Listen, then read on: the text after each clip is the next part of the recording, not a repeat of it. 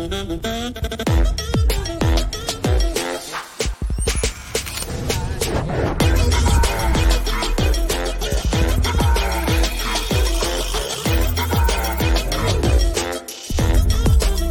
share with you experiences, stories, and inspiration to continue our mission to help others through movement and wellness. And I can't wait to continue exploring the impact you have in this world at Optima 2022. You're listening to the NASM CPT podcast with Rick Ritchie, winner of the Share Care Emmy Award for Social Storytelling and the official podcast of the National Academy of Sports Medicine. Hey, y'all, and welcome to the NASM CPT podcast. My name is Rick Ritchie, and today I'm recording something, and I just want to say, look, I know if you're a regular listener to the podcast and you're listening to these as they come out, over the past few weeks, we've run repeat episodes, and they're great episodes. I hope you enjoyed them. But we're doing that because I've been traveling, teaching at Asia Fitness Conference. This week, if you're listening live, this will be one new one, and the second one will be a repeat. And the reason that is because this week is the Optima Conference, the NASM Optima Conference, which is for free. So if you want to attend, you want to join that conference, please do so. We would love to have you. It's a great opportunity to listen from people, learn from people. It's an opportunity that I take, just like when last week when I was traveling and teaching overseas. I taught on Friday and on Sunday, and Saturday I went to every single time slot where somebody was teaching so that I could learn. So it's an opportunity for all of us to learn. And I appreciate it. I appreciate NASM for doing it. And it's a great chance to listen and learn. So please do that. And today, so I've had the opportunity to be at a few conferences, talk to people, different ideas, different perspectives. But what I've also found is that there are people out there who have some serious misconceptions about who NASM is and what we teach. And for me to be with presenters and educators and to hear people say, and they're nice about it. They address me. They talk to me about it. I talk to them about it. I'll say if there are things that I think that we need to change on our end. There are things that mostly people hear and assume about NASM. And then they go, oh, NASM, you're the people, and here's the first one, which I think is kind of funny. You're the people that stand on one leg. You're the one leg people, the people that as you teach and the first thing you do is get people on one leg and you bicep curl and you lat pull down and you chest press and you're always doing the single leg things, and it's nonsense. It's nonsense. Well, I would say that first thing you have to look at is why do we do what we do? And then people taking some information, removing it from context and say you stand on one leg and you use bands all the time instead of weights. And one of those misconceptions comes from this, and it's probably important to point this out, that for years we would teach workshops. Now, we haven't taught any live workshops since the beginning of the pandemic. But listen, when you teach workshops, and you send a crate full of things, the only thing you can afford to send are resistance bands and maybe some stability balls. So that's what we had to work with. So if we're the people that stand on one leg and the people that only use bands, that's just because that's how we could teach the workshops when we would go to these conferences and these conference halls. So if we didn't do a good job saying, by the way, this is phase one, level one of the OPT model, but you can use bands and you can use other things.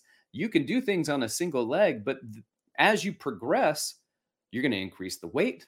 You're going to need to increase the amount of stability, put both feet on the ground, and do your exercises as you start to move into the strength levels. And then as you start to get into the power levels, you might have some mixing and matching, some real dynamic stuff on single legs, hopping, bounding, the ice skaters, things like that, the drills that you might do through the ladders on one leg at a time.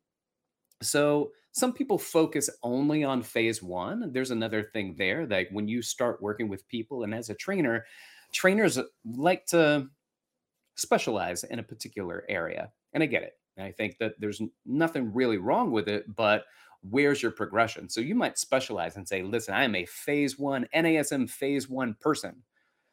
And so every person you ever train, when they come to you, you start them in phase one and they never leave phase one.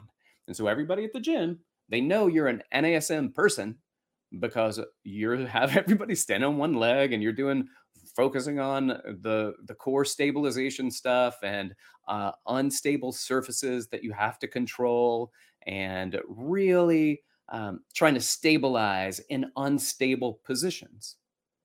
That's great. You can do that. Nothing wrong with it, except does it match with your client's goals?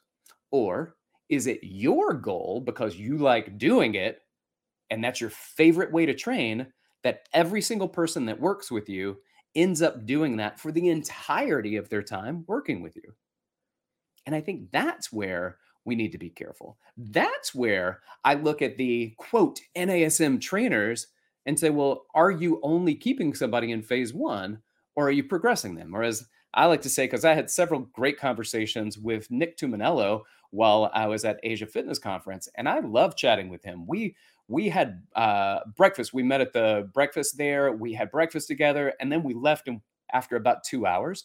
And we went to Starbucks and we sat for about 4 hours, just, rapping about stuff, but also everything leads back to fitness and what it is that we know and what we're familiar with and what we think the other person thinks. And then we realize we have a lot more in common than we have different.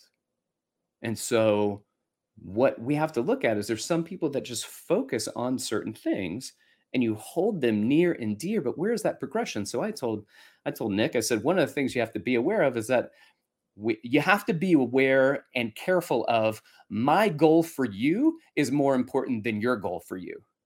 And if my goal for you is stabilization, then we're going to progress to more stabilization. Then we're going to stand on one leg and stabilize, and everything is stabilization. Then your goal for them may be very different than their goal for themselves. And so we're putting what we want on top of somebody else. We need to be aware of it. We need to look at the progressions and we need to make sure that we are progressing the clients well.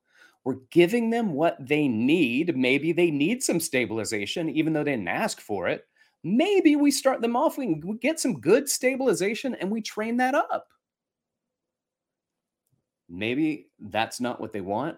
Maybe it's not the best use of the entire time that you're going to be training somebody and not progressing them. Or if you're progressing them, still progressing them within a stabilization phase. So are you moving people outside of it? Are you progressing along the model? Because I think the OPT model should be followed. If there are places that people don't need to focus on in the model, certainly you can remove it. But unless you have somebody that doesn't want to get stronger, doesn't want to get faster, doesn't want to build muscle, doesn't want to progress outside of the intensity and tempo challenges that they're experiencing during the phase one, you should probably move them on past phase one. So this is one of the misconceptions. You stand on one leg, you focus on this, and that's because some people simply just don't progress beyond that first level. And here's the other thing. Not everything in phase one is standing on one leg. It's not. It's simply not. It is stabilization endurance. And some people focus far more on the stabilization and far less on the endurance. You can still do things on two legs. You don't have to use bands. For goodness sakes, if you're one of those people still spending a lot of time on some wobbly surface, get off of it and progress, people. The surface we live on isn't wobbly. We live on the ground. Get better at the ground. The stabilization, the unstable surfaces can be nice to start getting a neuromuscular response, to smack things around and say, wake up, neuromuscularly. And then we can step them on and put them on that terra firma, on firm ground. And then if there are progressions that you want to make, feel free to do that. But is that getting them to the goal that they want? Is standing on some type of air type disc or cushion helping them get to what they want. Maybe it is, maybe it isn't. But it's important to say, okay, NASM has the series of things to go through, but did you take into account your client, their needs, their goals, their wants, their desires, in addition to a systematic, progressive means of moving somebody from point A to point B? What are the misconceptions?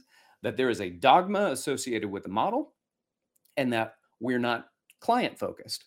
And why is that? Because sometimes we're not client focused. And we always have to be client-centered, client-focused, results-focused, and we get people to where they want. So if you're keeping people in one phase, and it's unnecessary, right? Some people it's necessary. That's where they need to train. And I tell people it's kind of like floor-based Pilates. Like that's a great thing, but there's got to be a progression from that. Now they have all these wonderful pieces of equipment that you can progress Pilates to not just be lying on the floor. Right. I think that there are progressions that need to be made. Otherwise, what do? You get really good at floor-based Pilates, and there ain't nothing wrong with that. But is it helping them reach their goals? And if their goal is to be really good at Pilates, it doesn't matter. If your goal is to be really good at phase 1 of the OPT model, fantastic. That's what you're doing. But is that what they want? Are they coming to you and say, I really want to focus on phase 1 of the NASM optimum performance training model? Can I work with you? If somebody came to me and said that, I'd be like, oh my gosh, absolutely. And I would work with them and we'd stay in phase 1 because that's what they want to get better at. But that's like, is there a goal to be reached outside of like a performance indicator that they want to produce? I don't know. Another thing that I've heard and it's come up, and don't get me wrong, listen, y'all, I'm a big fan of corrective exercise. I love the product. I think it's a great product, the Corrective Exercise Specialist. It is my favorite, but it's likely mostly abused by people. Sometimes the biggest abuse comes from people not knowing how to perform an exercise. For instance, an overhead squat, and you can take that overhead squat and they do it and they have poor form. And you want to take notes and write it down. But at the end of that, you should try cueing an exercise. When they squat, what does it look like? Because maybe they just don't know what an overhead squat's supposed to look like. This is how they squat. It is a cueing issue, not a doing issue. Is it a cueing issue where all I had to say was, hey, make sure that your feet are straight ahead and your knees don't collapse in? Now, in the initial phases of this, you don't want to give any feedback. But once you see what's going on and you're taking that assessment in, then you want to have somebody and just start adding cues. But if you're taking that assessment without any cues and you're saying, oh, TFL must be tight, short head of the biceps femoris tight, lateral gastroc is tight, feet are flattening, we need to work on the posterior tibialis, we need to work on the semimembranosus and semitendinosus to give those strength, everything glutes, we got to get those glutes fired up, belly button in, bracing your core. When all you had to do was say, don't let your knees knock together. So you put together an entire corrective exercise program for something that's not in need of mechanical correction. It was just in need of a cue. And are you able to provide those cues? For instance, one of my favorite ones, when people overhead squat assessment, and they squat down. And when they squat, their head looks up. And then when they stand back up, the head comes back to neutral. That tends to be the case. Sometimes people pick a spot on the ceiling. Sometimes people keep their head straight. And so when you squat down, the head juts forward, goes into some extension, and then back to neutral. Well, if you look at that from the side, the head is doing the nutating, but it kind of looks like the arms are falling forward. And here you are with this incredible corrective exercise program. Let's SMR the lats. Let's SMR the pec major and the pec minor and the teres major. And now let's go through and we're going to work our lower traps and our serratus anterior. And now let's go through our integrated approach. And didn't fix anything? Why not? Because all you had to do was try to get them to keep their head neutral and not nutate up and down when they were doing their squats. And so you're creating a fix for something that didn't need to be fixed. In fact, I think we probably don't have enough information on cueing. I think cueing is an important craft. and spotting, which I also feel like we need to maybe spend some more time on. Like, what are good spotting techniques to help protect our clients from the lift, protect their clients as things start to get heavy? And how do we support them or coach them to support themselves? So, there are some things within these strategies we look at. What are some things that we are using that are being misconstrued and misconception? And some of that's our fault at NASM. Maybe some of that's our fault, where we teach so much, hey, follow the corrective exercise steps without necessarily maybe saying, but pay attention to these other things too, because what we're trying to do is get out the content on how to do this, but it doesn't mean that it's being applied the correct way in every instance. So there are some things on our end that I believe we can do better. There are some things on the trainer's end that I believe you look into it and you say, okay, what else is there to learn before and as I start to implement things? It's all very, very important. It's all very important. And I think that we need to know what these things are, what they mean, and how to support people with it. Us supporting the trainers that are out there, the trainers supporting best their client. So, with that said, there are some misconceptions out there about NASM. If you think that there's some misconceptions out there that, or I heard this about NASM, what does NASM say about that? Why don't you reach out to me? And then maybe I can discuss this on another episode. Maybe misconceptions about NASM would be like a mini series, kind of like we did on hypertrophy training. So if you want to reach out to me, you can hit me up at email rick.richey, R-I-C-H-E-Y, at nasm.org. Or you can DM me on Instagram, where I'm most active, at dr.rickritchie. And then let me know. Let me know what you're thinking, where your mind's at, and then maybe we can get that kind of concept and do a little show about it. All right. Thank you so much for listening. I appreciate it. Y'all sign up for Optima. I hope to see you there, Optima 2022. Thank you so much for being here. Keep inspiring people to fitness. And let me know if you need you. This has been the NASM CPT podcast.